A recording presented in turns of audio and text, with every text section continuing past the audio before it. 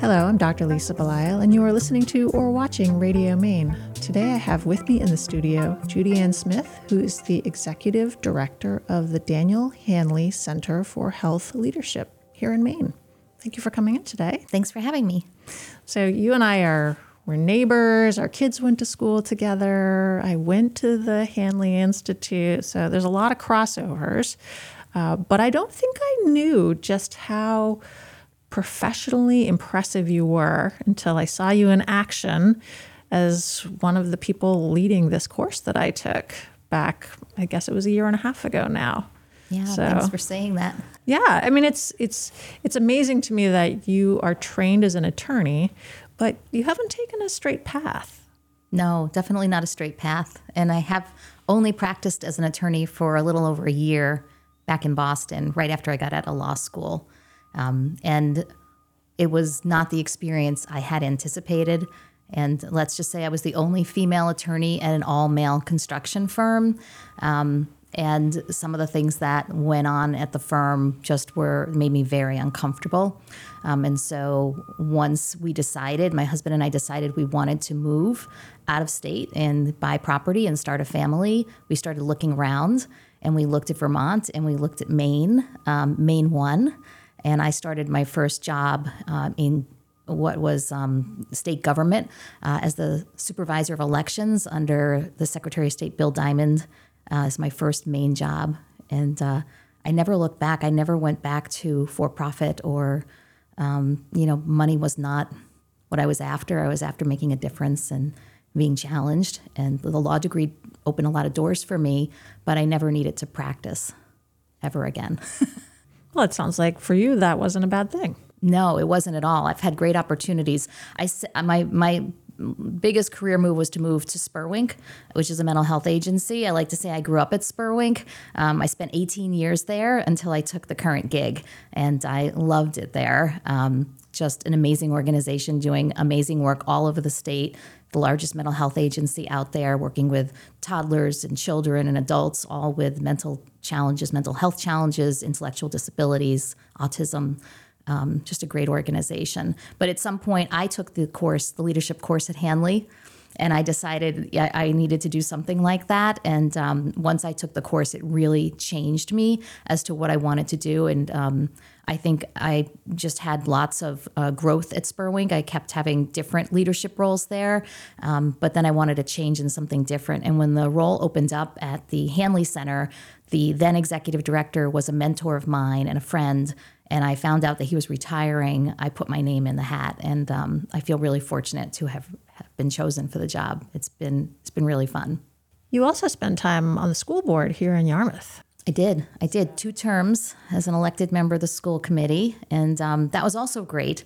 I got to meet a lot of people. When you're on school committee, you know a lot of people in town.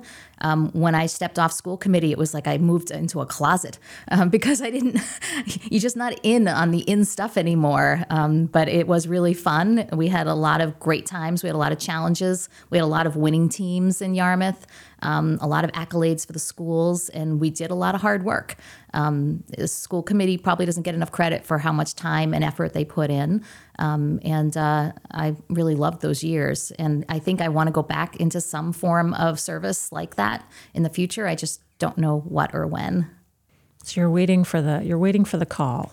Waiting for the call and the time to be able to do it. My current job keeps me busy in the evenings as well as the days, as well as the weekends at times. And so it's really hard to try to fit in any other kind of volunteer work. It is true that when I reach out to you, I'm apt to hear from you anytime, day or night. You're very responsive. And so whether it's by text message or whether it's by email, you're right there, you're on top of it. So I would think that level of responsiveness and also just meetings and reaching out to people, that would require a lot of on time.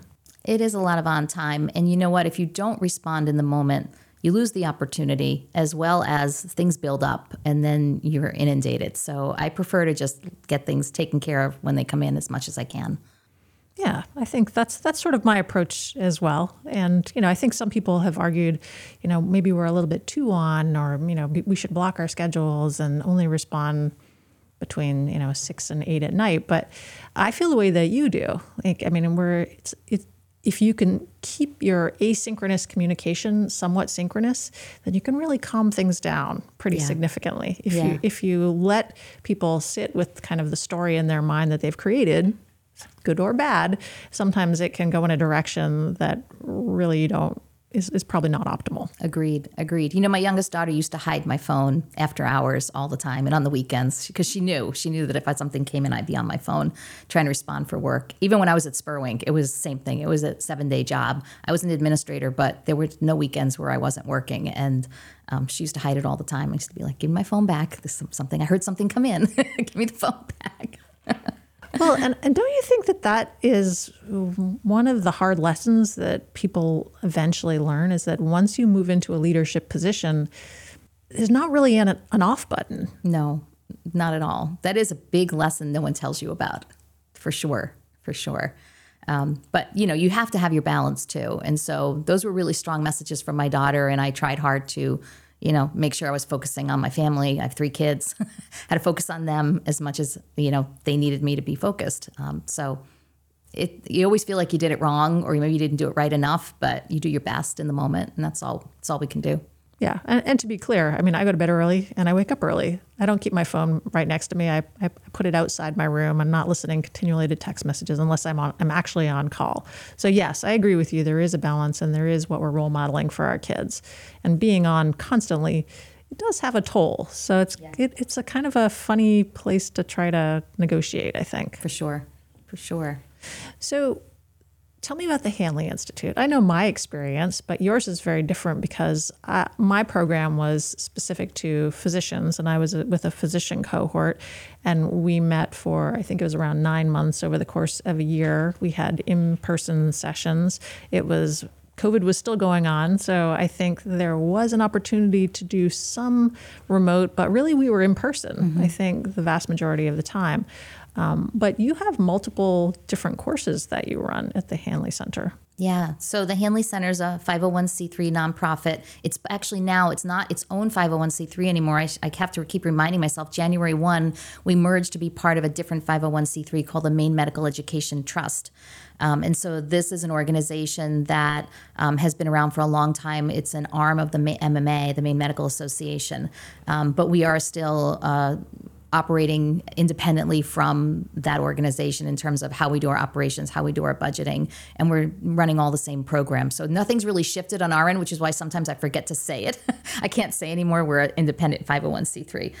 But we have been around for about 20 years. We're founded to carry out the legacy of Dr. Dan Hanley, who is an extremely well-known and well-appreciated physician leader in Maine. And what we do is run leadership development courses. That's how we started. We started by acknowledging fantastic leaders in healthcare in Maine through awards. And at some point, a board of directors was formed, and it was determined that there was really a lack of leadership development availability or opportunities for doctors. And so a couple of different levels of courses were created, a foundational and an advanced course. You took the advanced course for physicians. But now we also have an interprofessional course, which is the one I took. So I'm a closet lawyer who was doing policy work and lobbying at the State House for Spurwink, but I took the course then. And it was a fantastic experience, life-changing for me and how I thought about myself and my leadership. So we run that one. It's entering its 17th year, the HLD course. It's called Health Leadership Development, HLD. The physician courses, the Pele Advanced course, we're recruiting for that right now. It's going into its 8th session. And we're just launching some other new exciting things. Our second version of a Women in Health Leadership seminar series. So women leaders coming together to network and learn together over 3 sessions. We have a new nursing curriculum that we just put together with all the chief nursing officers. A bunch of them from the state got together and we developed a curriculum together. That's starting up at the end of November for emerging nurse leaders. We have a course that's also going to be starting up just for rural providers, really specialized in what they need to learn about. Maine's so rural, right? So many doctors and so many providers out there that need different skills around community and coalition building and network and community engagement and advocacy. So different skills, a different course. We also run an internship program because Dr. Dan, he was the college physician at Bowdoin College for about 34 years. And as such, he really cared about undergrads. So we have an undergraduate internship program we run every summer. We have about 22 interns this summer. We're going to have a leadership day up at Bowdoin College's Coastal Center next Wednesday. It's going to be really fun. And they're spread out all over the state in different organizations. I'm going to be doing all kinds of cool projects over the summer. I'm sure I'm leaving some stuff out because we have so many programs that we're running, but those are the big ones right now that I can share with you that I'm thinking hard about because we are in recruitment mode. I think that what you're describing is so interesting and important because we think about leadership just as a huge looming topic. And there's some, I've actually heard people in leadership who I've interviewed who have said, there's a secret sauce and we're all looking for the secret sauce. And when I think about that, I'm like, but aren't there lots of sauces? And they're probably not that secret. It really doesn't. It depends somewhat on context. There are some overarching things that I think many people should know if they're going to be leaders. And also, if you're a nurse or a nurse leader, it's going to look different than if you're working at Spurwink. And it's the groups that you're a part of. It's how your the power structure is laid out. It's your educational background. So the fact that the Hanley Center is making all these different types of opportunities available to people is really important.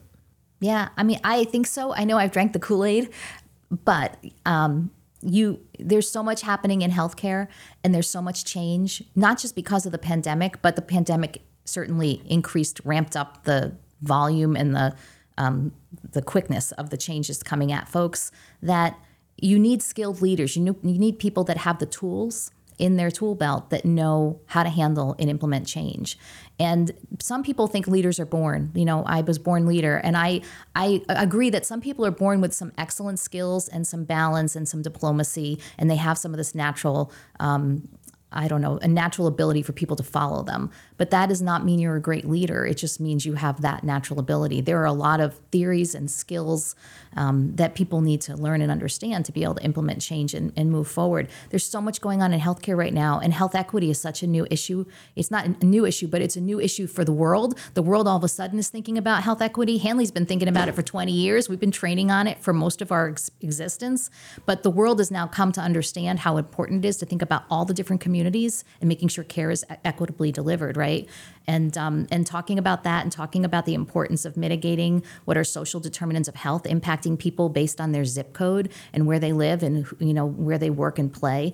All those things are so important. You need strong leaders for that. And I think that's why it's so important that we're out there, because medical school and nursing school don't teach you how to be leaders. They give you great clinical skills. And what happens, as you know, is great doctors, great nurses, great social workers, doesn't matter your industry, they get it put into these supervisory and leadership roles because they're good at their clinical work. And then they get there and they're leading teams and projects and budgets, and they have no idea about how to do it well. And so that's where we come in, really help give them those skills and the tools that they need. Well, I'm glad to know that Hanley was thinking about social determinants of health from the beginning, because as a family doctor, our profession certainly was thinking about social determinants of health. I know the pediatricians and other primary care specialties were thinking about social determinants of health. It is really interesting that as a result of the pandemic, it's like all of a sudden we're thinking about this, but we're not.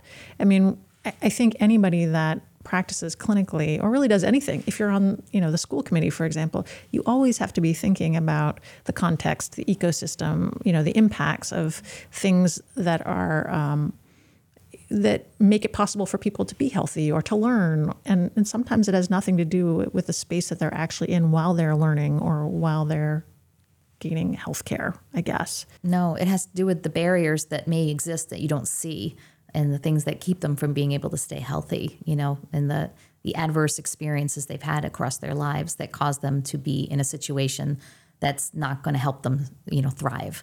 And I think that's really important. And that's what we do at Hanley. We run all these courses, but we also, when we are lucky enough to get some grant work, we do work in health equity and trying to help people mitigate differences, mitigate the challenges that they have and what they experience in healthcare. So those are really important pieces to us at the Hanley Center. That's why we teach about it in every one of our courses.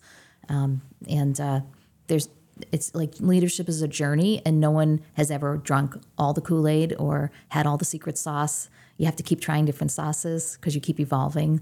And I think that's an important thing for everyone to remember. No one at any point in time can just say, well, now I'm a leader.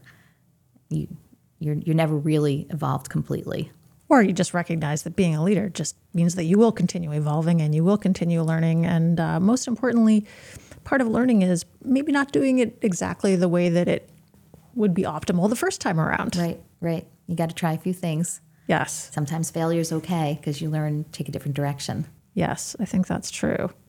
It's also interesting to me because, you talked about being the only female attorney at a construction firm. When I went into medicine, even though half of my medical school class were female, that was not the leadership structure, and it still is not. We have across the country, only 15% of the higher level, kind of executive level leaders are women. And that's just women. We're not talking about minorities. We're not talking about people who have different backgrounds, different cultural backgrounds. And here in the state of Maine, on the list of names of these higher level leaders, we're at 11%. In my organization, I'm one of 3 at the chief medical officer level, and I'm a woman. So I guess that gives us 33%. So we're kind of ahead, right? But it's a thing. You and I, we are not that far away from not having anybody around who kind of looks like us, to now we don't have enough leaders who are actually leading the people. There's plenty of women, but don't we need more women doing this work? Don't we need more people who are not white middle-aged males? We do. And what's interesting is that, especially for our interprofessional course, where we get a lot of administrative healthcare leaders coming through and some physicians, it's mostly women, which is really cool to me to see. It is mostly women. We usually have, out of 30 or 35 people, we might have 8 men, but it's mostly women leaders who are ascending into this class, which I love. You're right. And I think sometimes I think I have blinders on, but when you look around the state, I'm always so proud of people who have made it to those CEO level positions, like Lois Skillings, who just retired at Midcoast. There's a woman who's running the hospital up in Washington County. And it's just phenomenal that they've made it to the CEO level.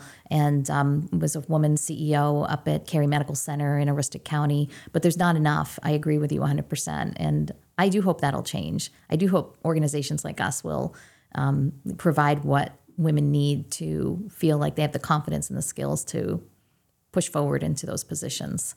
And I should say, I'm married to a middle-aged white male, and I value him and his leadership skills. As am I. I have and the people that I work with who happen to have those characteristics, there's nothing that I have that's bad to say about that. I'm just saying, let's make the table a little bigger. Let's invite a few more people. Let's start to have more of a conversation, and let's stop just assigning characteristics based on, sex assigned at birth. I've now been in multiple conversations where somebody said, oh, well, that person is a woman doctor, so of course she has to act that way. I'm like, but what does that mean? Like, if you're a female leader, do you have to, have a harder edge? Do you have to be more defensive? Like, why do we have to make it a gender thing exactly? Or why are we the nurturing leaders that are going to take care of our, bring the cookies in for the board meeting? Like, why does that have to be? It's a great question. And that is something we talk a lot about in the Women in Health Leadership Seminar series. We really delve into what are those stereotypes and how can we break out of those stereotypes or use what is unique about women to our advantage in leadership. So it's an important conversation for sure to have. And it's hard. It's really hard. I remember when I was starting to join different kinds of boards when I was at Spurwink and I was sitting in on lots of different senior level leaders. I was typically one of 2 or 3 women around a table of 15 men. And I took years to even want to speak at those meetings. I was really having a hard time with putting forward my thoughts. It took me years to feel comfortable with that. So I totally get it. Yeah, and I think, so that's an important point, right? So even inviting people to the table and saying, well, you're here, we're letting you speak, as if let is the word, but it's not enough. There actually has to be the ability to draw people into the space and say, Judiann, tell me what you think about this. And right. I don't know that everybody has sort of even the leadership and facilitative capacity to understand that that is necessary. You can't just put people there and expect that they're going to feel comfortable enough sharing their voice. Yeah, so true. So true. You have to create that safe space, that safe environment for everyone to feel like they can add to the conversation. And unfortunately, that just doesn't happen around every leadership table. Well, I should say that not only is our now retired CEO from our health system, but our incoming CEO, I have only good things to say about our leadership structure. So I feel like I'm actually really spoiled. But I do know that it continues to exist in other places. And I think I think you know that I have my MBA in leadership. I'm almost done my doctorate in leadership. And I'm even astounded by the fact that, it all begins with the great man theory. That not only were the great men the ones that were born with these leadership skills, and it was typically in a military setting, but also the studies that were initially done were that tall men were actually the best leaders. So our studies of leadership that go back, 150 years or something, are all founded on something that is a fundamentally flawed presupposition. Yeah, no doubt. I haven't seen the one about the tall men. That's interesting. Well, I only know this because I am a tall woman, and apparently there's no relationship. So that doesn't help me in any way. Doesn't help you to be a tall woman. I know. It's okay. It helps me to get stuff off the top shelf. So, I'll take it either way. But I think the other thing that we've talked about kind of skills, but one of the things that I really enjoyed learning about when I was at Hanley in the physician section was kind of subject matter and some of the basic stuff that I don't think a lot of doctors do have access to. So you brought in people who discussed, economics and policy and finance. And I think that's really eye-opening because as doctors and clinicians, we're taught to be really good at knowing stuff about health, but we don't necessarily know stuff about all the things that go into delivering health care. Yeah, the course is really, it's very broad, and most of our courses are. We try to bring in all the different components, and we think about the course as talking about the science of medicine. And the science of medicine includes all the inputs, and the inputs are the policy, right? The laws, the policies, federal, state, and local, that under which you practice as a physician and under which we receive care as patients. And it includes having to understand what is going on in the big picture of healthcare economics. That's such an important piece of it. And it is always astounding to me how much physicians appreciate that session in particular. They learn a lot about the healthcare economics, and it's very eye-opening. How to create value in healthcare and all of those extraneous, people might think, sessions are actually really important pieces for everyone, including the one on health equity and strategies to mitigate the inequities that we have. Yeah. Thanks for saying that. Well, I was really struck by one of the sessions that we had, and you probably remember this, where we had people who were brought in from insurance companies and from other maybe not so popular fields, and how incensed people in our group really got because they just felt like, they're trying to do the best they can for their patients, and the perception is that maybe other people are taking advantage. And I think it's hard when you're a clinician because we really just need to understand where other people are coming from. But I think our immediate response is one of like, but why is it this way? Yeah. That was an interesting session. And part of what I usually talk about when I'm talking about the Hanley Center and what we do and the outcome of all of our courses is broaden the perspective. And I think that that's a really important piece. And that session in particular is meant to do that, really broaden your perspective. We brought in 3 individuals who work in carrier situations or in advocacy for employer groups, right? And from the doctor's standpoint, they're just holding up things, right? They're putting up all these prior authorization requirements. They're denying claims. And I sit on the board of Community Health Options, which is, a health insurance company. And that CEO was, Kevin was there at that session. And, good people running Community Health Options, doing the best they can, trying to improve the health of Maine, but within the parameters of the health insurance industry. And there's a perspective there to learn about. So I think sometimes that is a learning experience about building the perspective and understanding that everyone has a reason for the reason they do their job and how they do it, and trying to have that conversation in a way that is productive as opposed to, polarized. And I think our session that time became a little bit heated. You're right. But I think in the end, I think everyone understood and appreciated that those guys were coming into a room they knew could be a little bit challenging for them. But they were there to say, this is who we are. This is how we're trying to help provide the best services for patients in Maine as insurance companies, because they're all doing this. They're all working toward that. And especially Community Health Options is not a big national company, so they're a nonprofit. So. Well, and I think that is a huge leadership lesson, is that there are always going to be stakeholder groups.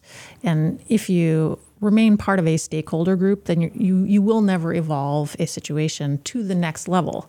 I think that the stakeholder groups all do have to understand each other, and they may not like the other people's mission and vision, but you do actually have to kind of co-create and co-generate, the next step. And if you immediately shut down and say, well, I'm going to remain over here with my group and I'm not going to be open to how other people are experiencing this, it just kind of, it's not a bad thing. It just kind of limits how far you can actually move. Absolutely. Absolutely. One of the basic tenets of our HLD course is about collaboration. And we spend a whole lot of time talking about what true collaboration is.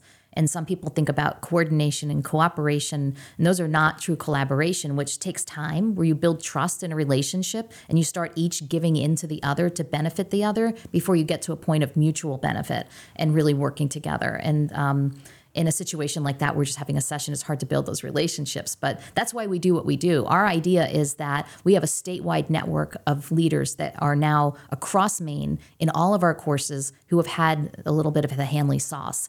And we know that if you were, as an alum, were to call up any other alum in another class and say, I was in this Hanley class, they will talk to you, they will work with you. They will want to help because they're all part of the same network, had similar training. And we believe that a strong networked group of healthcare professionals will help move the state forward.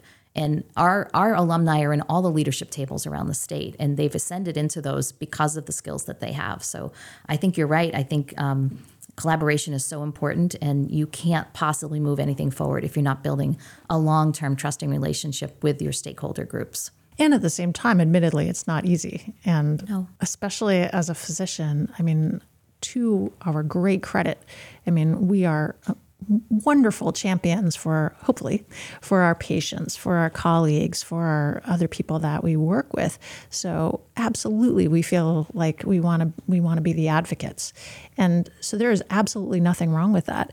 But on a regular basis, what I see in my organization as I'm bringing people forward in leadership is that they have to find a way to be a both and. They have to be able to say, okay, yes, I'm a family doctor, I'm a practice medical director, I'm a service line director, and also what does the larger institution need to be doing, and what does the larger context of healthcare need to be doing?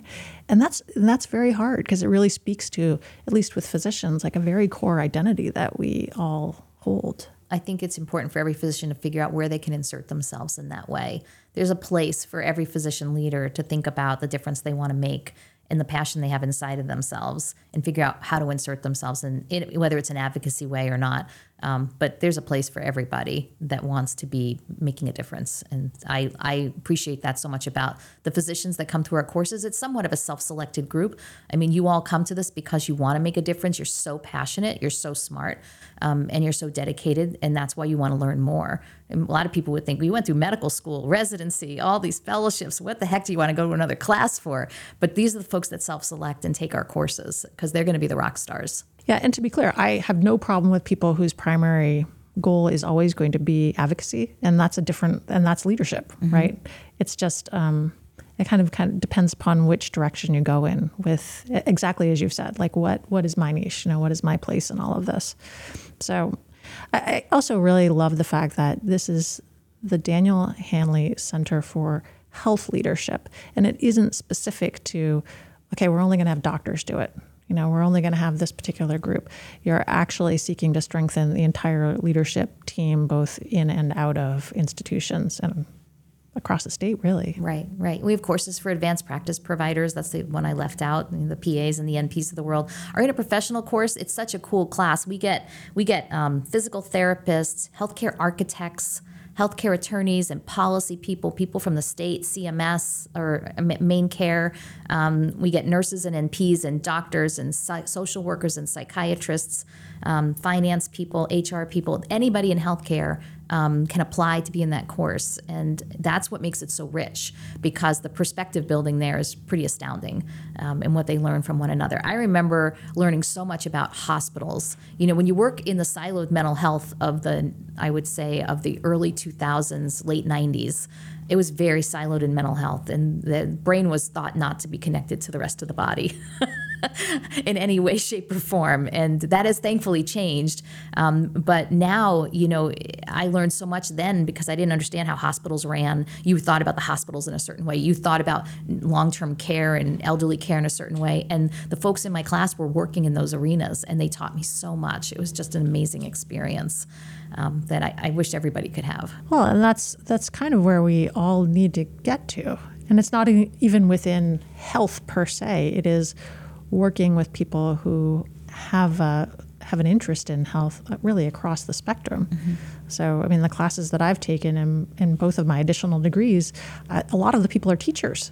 So I'm learning things from them that I'm like, oh, I had no idea that, I don't know, that you have a mitten closet at your school because you have children on a regular basis who come in a snowstorm and have nothing to put on their hands, and that they are called to also be frontline workers and to feed these children and to put mittens on their hands and to, you know, send them home with a bag of clothes. And so I think understanding where we each are doing really good work and really important things that impact health I think it's going to make us feel a lot more hopeful about possibly where we can eventually get to. Yeah, for sure. For sure.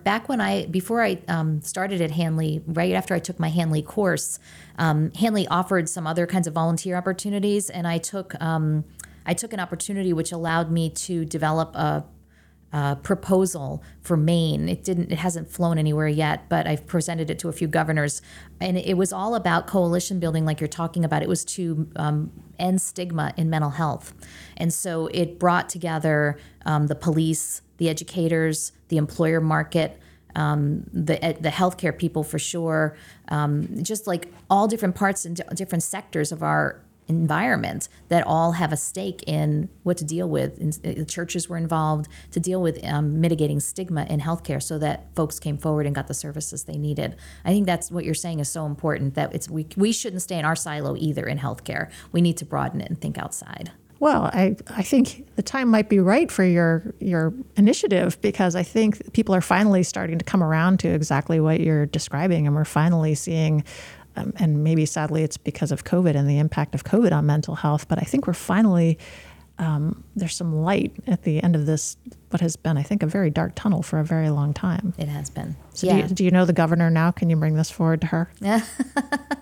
I know the governor's sister pretty well. Oh, there you go. So maybe this is the opportunity, because sometimes it is a timing, right? Sometimes if you look at the change management, change leadership spectrum, none of this happens overnight anyway. No, for sure.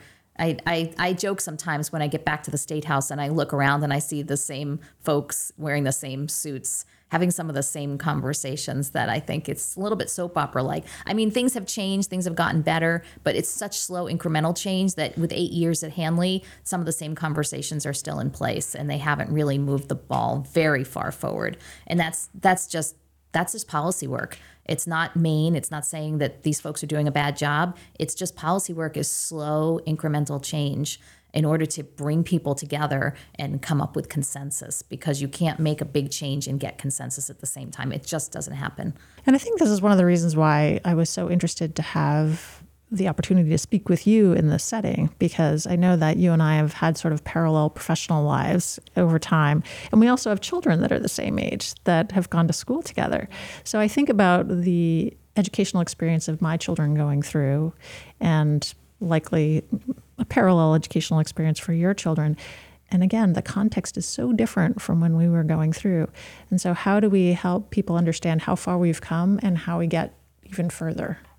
And to me, that's intensely personal, because I'm talking about my own kids. I think there's been a difference in our children's experience just across my 3 children. When I look at their experiences at Yarmouth High School, from my son, Mike, who's 28 now, to my daughter, Lindsay, who's the youngest, who's 21, and then Abby in the middle, each one of them had a very different experience based on what was going on in the universe, how much were phones implemented, social media, all the different things that are changing just for their little world here at Yarmouth High School. As I was even talking, I was having that same thought because my kids also span somewhat of an age range. And it is true that so much can be different even in 5, 7, 10 years. And that for me is another important point is I was at the Maine Hospital Association. They were talking about generational interdependency, let's call it. Because I think there often we can say, well, why does this millennial group act this way? And we can easily kind of paste on characteristics that may or may not be valid. I think the larger point is exactly what this particular speaker was saying, which is, hey, everybody grew up in a slightly different time frame and understanding where people are coming from so that you don't just say, oh, that person's a Karen in a really insulting way or, go away boomer or something. Again, like why do that? It's not going to actually get you any further. So I feel like coming to the Hanley Center and talking with other leaders, regardless of their age, is really just an opportunity to kind of say, okay, so where's this person coming from? And how do I get to know them better? And how can we actually come to a place of somewhat cohesiveness so that we can move forward? Yeah. It's so important in the state. And we think about the new Mainers that are here. I mean, that's the place where we can all start, is to try and understand other people and try to understand different cultures. And that's sort of, what you're talking about is how do we get to know people without labeling them or making these assumptions? And that's on every one of us. That's the burden we all have to make sure that we're stopping ourselves. And before something comes out of our mouth, before the thought hits the air, to stop ourselves and think, is this what I really want to say? Or do I really understand this person? Do I really understand their space in the world and what they've been through? So you don't create more discord. Yes, there's an old saying about having 2 ears and 1 mouth for a reason. and I think about that a lot in my own life is, okay, since I probably don't know a lot about everything, in fact, I've over time realized I know very little about most things, I'm like, I think I'm just going to sit and listen. Yeah. Because I think I'm probably going to be better off. And I am frequently surprised by what I find. And I've really enjoyed spending time with you today, Judiann. Me too. This has been great. Thanks so much for having me. Well, thank you. And thank you for the work that you do for the Hanley Center. Thank you. How can people find out about the Daniel Hanley Center for Health Leadership? Go to our website, hanleyleadership.org, and everything is right there for you. And if you want to get in touch with me, my information is there as well. So I'd be happy to take any inquiries from people in and outside of healthcare. Very good. Yeah. Thank you. I've been speaking with Judiann Smith. She is the Executive Director of the Daniel Hanley Center for Health Leadership. And as an alum, I can certainly attest to the importance of the work they are doing and the manner in which they are offering this information. So please do go out and learn a little bit more and perhaps sign up for a class. And thank you very much for everything that you do. Thank you.